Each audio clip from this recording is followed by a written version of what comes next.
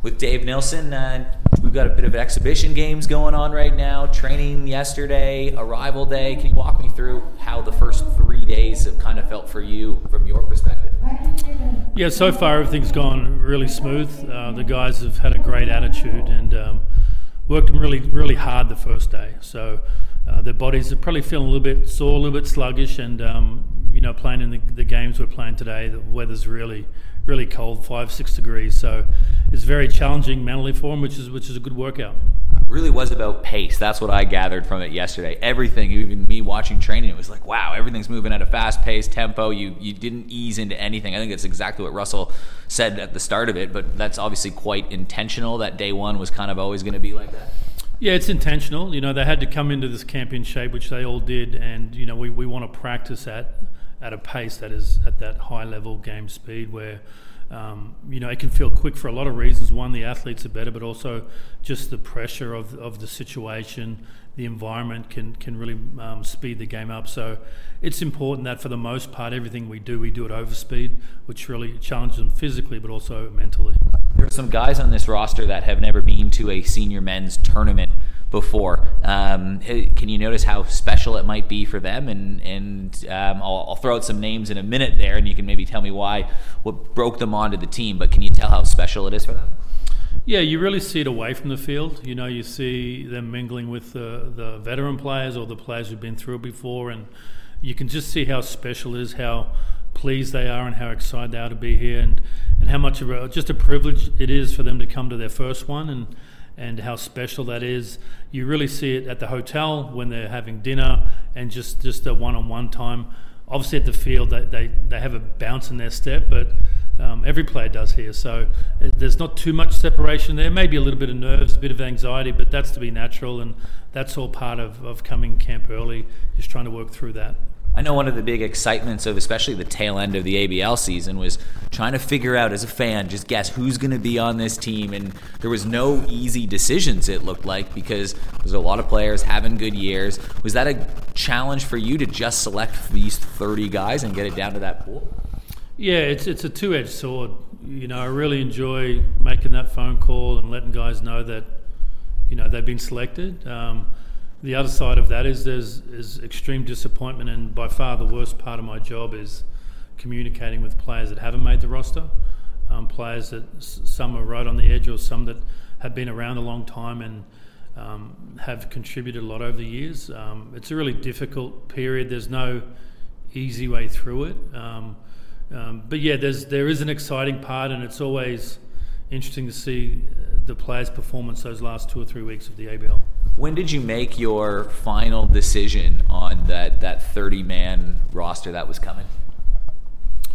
Probably not till after the last ABL championship game. Really? Absolutely. Our coaching staff, we communicated quite regularly. As we got closer to the playoffs, it was at least once or twice a week, and I would send messages to the group around their thoughts on individual players, thoughts on the tournament, of how the makeup of the team, because it's very easy to look at one player and think, well, he should be on the team, but then when you look at other dynamics of the team, maybe his role or that spot isn't as clear as it would be. I want to be true with the guys. I want to be honest with the guys. I always tell them how they perform in the ABL is very important to me, and I want to go with the guys that are hot. So, when you look at that final series, we had a pool of about 4 or 5, 6 different athletes that 2 weeks or at the completion of the ABL, we were still discussing, and to see Jake Bowie and Geordie McArdle step up like they did, it was very difficult to not select them with the way that I go about picking a team. And the downside of that was there's athletes that got the short end of the stick. So I wouldn't say it was exciting. It was a difficult process. Unfortunately or fortunately, I'm not sure.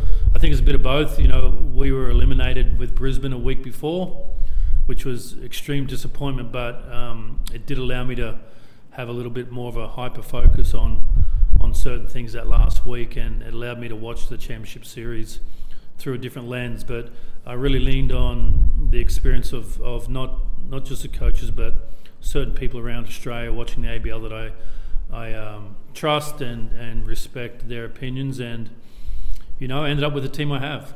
I mean, there's members of all these different teams and clubs and backgrounds and associations on your coaching staff from around the Australian Baseball League that are here. So were you having that constant dialogue, whether it be with somebody like a Chris Adamson in Adelaide, or maybe a Shanners in Melbourne, or just like seeing what's going on and being like, hey, how about this guy? What do you guys thought? What are your books? Are there discussions thinking about this moment during that season? Yeah, well, first of all, there's veteran players that I trust. We have the two captains. We have Tim Atherton and Tim Kennelly. And I try not to take away from their ABL season because they're trying to perform with their clubs, and I try to make sure that's not too much of a distraction. So I speak to the players. I then have, obviously with me in Brisbane, I have Jim Bennett, Shane Watson, Melbourne and Graham Lloyd, Chris Adamson, and there are a few other key people around the country that I bounce a lot of ideas off of. And we were in constant communication, and a lot of my questions were very challenging. They were very challenging. There was no simple answers. Sometimes I'd shoot a random message saying, hey, we've got 3 guys. Who's your guy? And in a specific situation, I would ask a specific situation. And, so it was very challenging on them. I'd make them individually, make some decisions on their own, and full knowing that I had to make the last decision. But I wanted to make sure that when I did make my final decision, that it had a lot of thought into it, and I really did my due diligence, so that when I do pick it, that I'm sure on what I'm doing.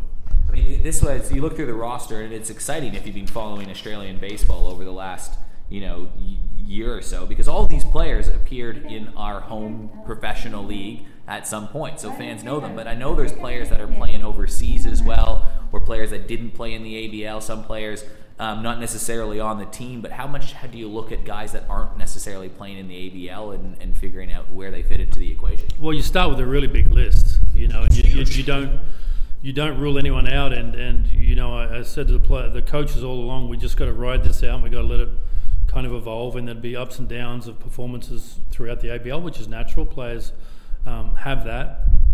And, you have professional players.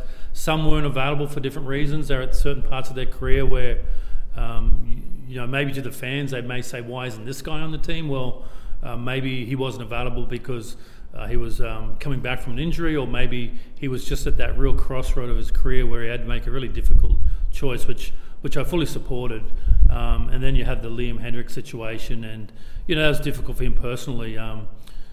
We were all looking forward to spending some time with Liam, and he messaged me this morning again, just want to know how camp's going, how the guy's doing, so he was all in, and our thoughts are with him, and we know he'll be watching every pitch.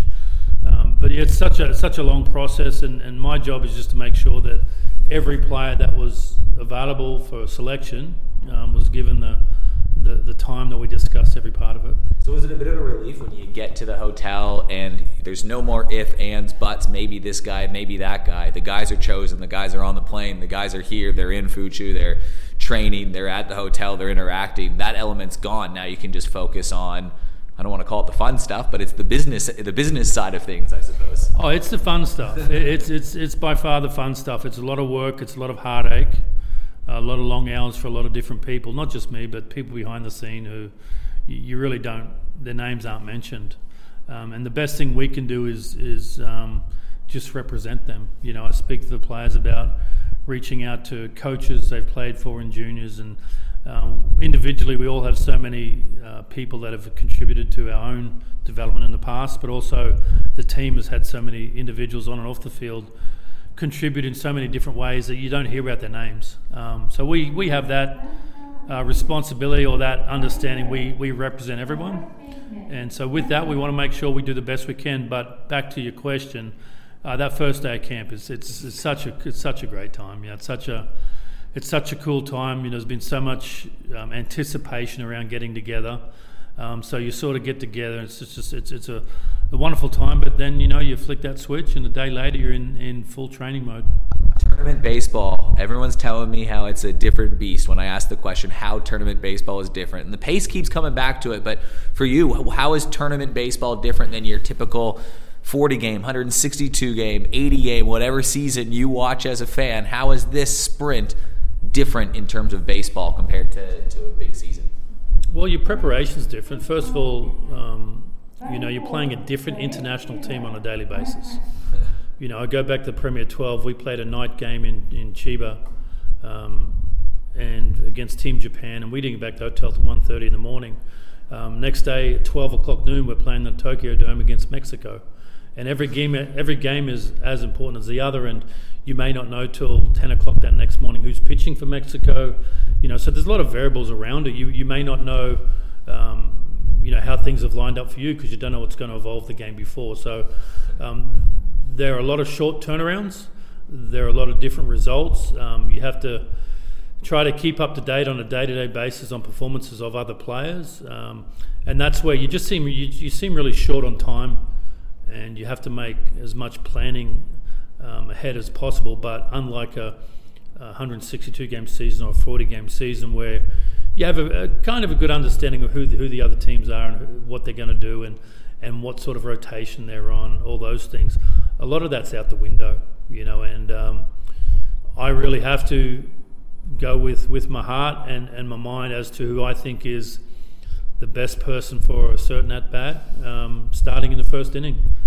And that's as simple as I can make it. There is no kind of, let's get through 5 or 6 and see where the game's taken us, and let's just hold this back or save this guy for tomorrow, because there isn't a tomorrow. It sounds so scrappy, like it's just like a kind of a dogfight from the start of it, and almost everything that everyone has to do. Well, you try to get the players to just go play the game. Yeah. They don't so much get caught up in that process that maybe the staff do or the coaches do. The guys on the bench need to be ready a little bit differently. You talk about potentially pinch hitting in the second inning or pitchers, being warm while someone's out there in the first inning.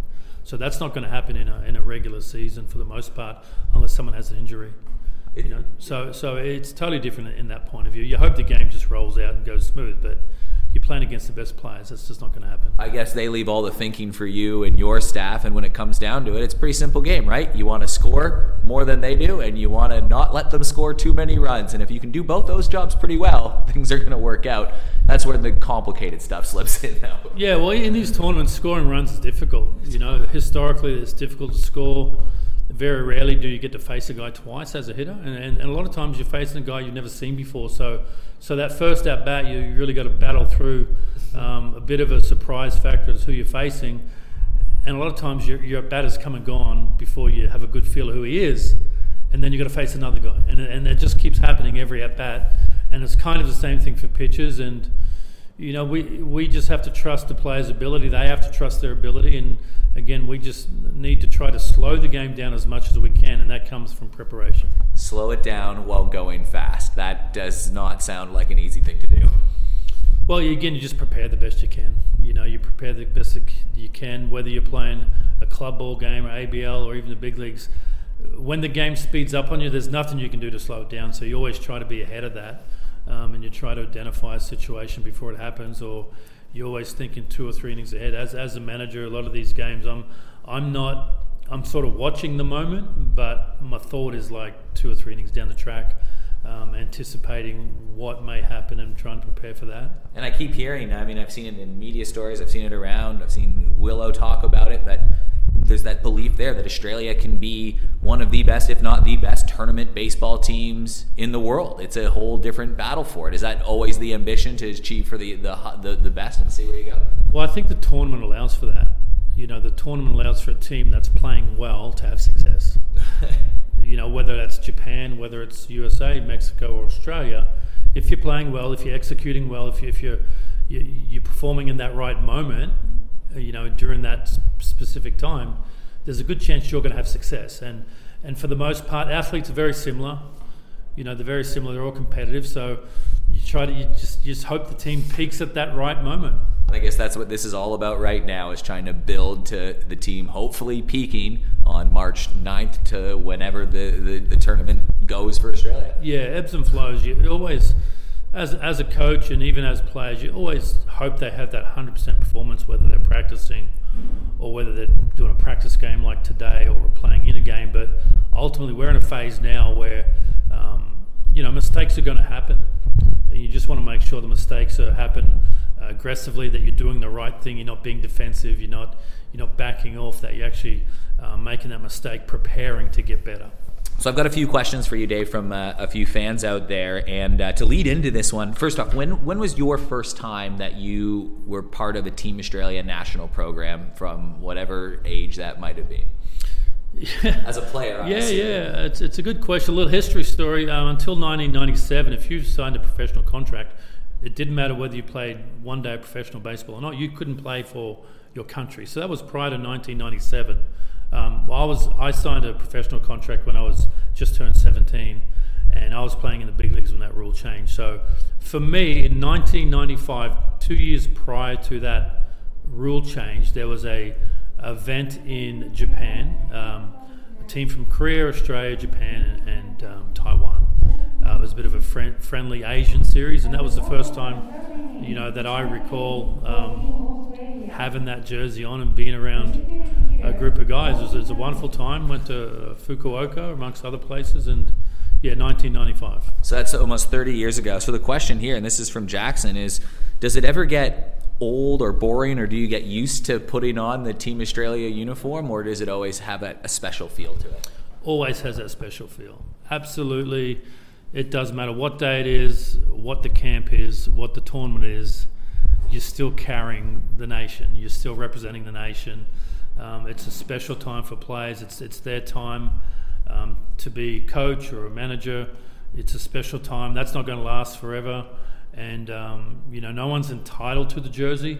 It's kind of like the best players at that time. And absolutely, every time you're in a camp or putting a jersey on, it's as special as the time before. So the exact phrasing of it was, does it ever start to wear off? So the answer is never.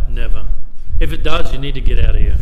You need to become a fan, and there's going to come a stage where all of us are just supporters following Team Australia. Great. And more on you as a kid growing up. Who was your favorite MLB team? This is from Roger, by the way. Favorite MLB team, if you had one, a player growing up, anybody you idolized, that can be in Australia or in the United States. Yeah, growing up, number 14, Pete Rose. I remember being a young kid watching late at night on TV, 2 a.m. We didn't have much coverage back then, and I think it was CNN or one of the American stations would come on at midnight, and I saw Pete Rose get his hit, and I was really gravitated towards that. So that's why I wear number 14, was just following in that sort of Pete Rose. He's always been someone I admired. And then in my teens, probably everyone. I sort of hung out with following Seattle for a few years, the Mariners, when they were in the Kingdome and pre-Ken Griffey days, when they weren't really a team. I can't really put my finger on why that was my team. But then when I signed with the Brewers when I was 17, everything kind of changed. And I for the most part, have been a one team person. I worked with the Diamondbacks for 1 year. My son's born in Arizona. We spent a lot of time in Arizona, so have friends with Arizona Diamondbacks. So that's probably like my close second team. But to this day, I still do some part-time work with the Brewers. And as I said to someone the other day, I'm in my 5th decade of working with the Brewers. So that's my team. Yeah, and Andrew T wanted to know is when and how do you watch MLB baseball? What do you look for? I mean, I'm watching it because I'm cheering for the Toronto Blue Jays. I'm sure it's not that fandom thing necessarily. It's more personal stories, or how do you watch MLB baseball? Apart from when I'm in Team Australia mode and I'm kind of thinking, we might be playing that guy soon. Apart from that, which most of my time is I'm watching MLB through my kids' eyes. I've got 5 kids. My youngest is 12. My oldest is 24. And just to see the fan and how much they follow players. So I really get engaged with my kids following the game, and that can be everything from Manny Machado to Scherzer to anyone really. So I kind of follow every team, but again, the Brewers are my team. And who's your tip for World Series this year? I have no idea. I have no idea. I think the Mets I think put themselves in a pretty good position. One question coming in from Bradley about the catcher group, just wanting to know what qualities you looked for really in selecting these 3 catchers that we have on our team. I have a really good mix. So I have three totally different catches. Robbie Perkins has developed. He's at that stage where, put COVID aside, he was at that stage. Alan D. San Miguel had run the team for close to a decade, and Robbie was the next guy in line to be our number one, and he probably still is. And then right behind him we have Alex Hall, who's just won the Helms Award, 22 years old, professional player. But Alex is right there knocking on the door to be the number one. And then my third catch was Ryan Battaglia.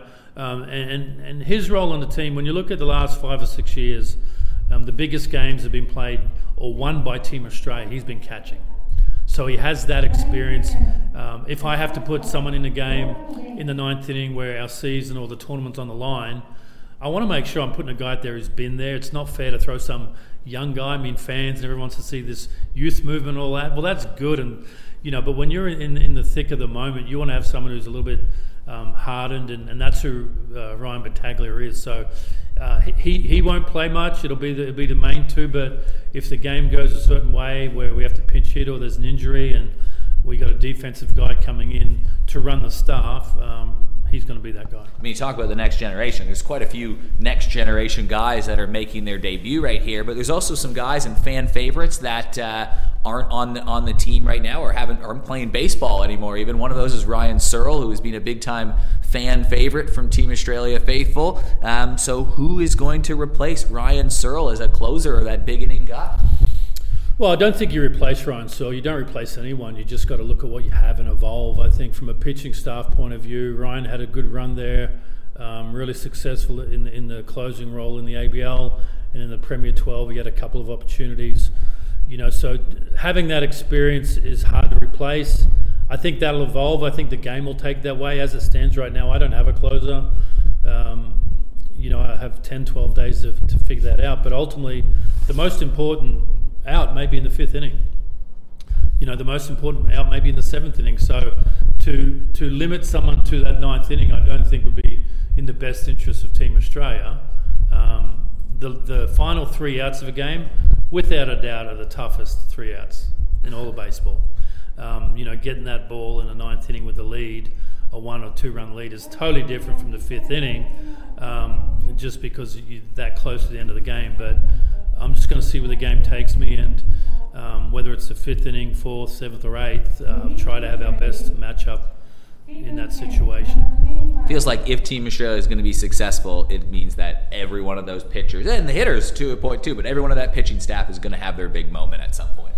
Well, everyone's going to have to contribute, no doubt. Everyone's going to have to be put in an uncomfortable situation. Everyone's going to have to pitch in a big situation. Everyone's going to have to get a big out. Defense is going to have to be solid. That goes without saying. If you don't play solid defense, you're going to put too much stress on the pitching staff, and that's most times at this level hard to overcome. And as far as the hitters go, someone's just got to get a big hit. No one's going to have a great tournament, hit 400 or 500. It doesn't happen, but someone has to get that big hit. Well, Dave, this is the last question here. It's from Tyler, and you're a Brisbane guy, and all this question was, and I'll just word it as it was written in here, was baseball in Brisbane Olympics? ? Don't know what that means, but I guess we can all kind of speculate. We would love to see baseball in the Olympics, I'm sure, but talk about, you're an Olympian? Yeah. What was your Olympic experience like? Oh, wonderful! It's a fantastic time. It's a great honour, and as you get older, you appreciate it even more. 2032 Brisbane. Obviously, I'm from Brisbane, so it's really cool to see what's happening with the city there. To see that's evolving, the excitement that's already starting to build. We still got hope for baseball. We're still really hopeful. Fingers crossed we can get it done, and we got some tough other sports that are going to challenge us for that spot. But right now it looks pretty strong. Hopefully, it'll be in the Olympics in 28 in LA, and hopefully that can be a good enough performance where they keep it in Olympics for 32. But I think we've still got a bit of waiting to do on that one. What can the Olympic sport or the Olympics do for a sport in terms of the profile in a country where we know baseball's not number one, but what could the Olympics do for something like that? Well, first of all, for a smaller sport like us in Australia, the resources we have, it'll be facility development. The team will have some funding to prepare for the Olympics, obviously, but I think that the most part is just when you're part of that Olympic mix and you have facility development, venues, competitions and stuff like that. It just creates more opportunity that we don't normally have, and we generally don't have the resources to do on our own. Love it, Dave. Thanks for taking some time to answer some questions. I'm sure we'll talk to you later in the tournament. Anything that you'd like to say that you think the people should know about what's going on at training camp right now? Well, guys are doing good. Training camp has been awesome. Keep the questions coming. We always want to help the fans out. It's difficult for fans because they don't really know what's going on behind the scenes, and things don't always look or don't appear as they really are. So, we love the support. Hope they'll follow us, and again, keep the questions coming. Yeah, if you want, and you're listening to this, flick it through on social media, even if it's direct. We can probably get the answer for you in some way. The whole team accessible. Dave Nilsson, back to the game. Thanks for joining me. All right, thank you.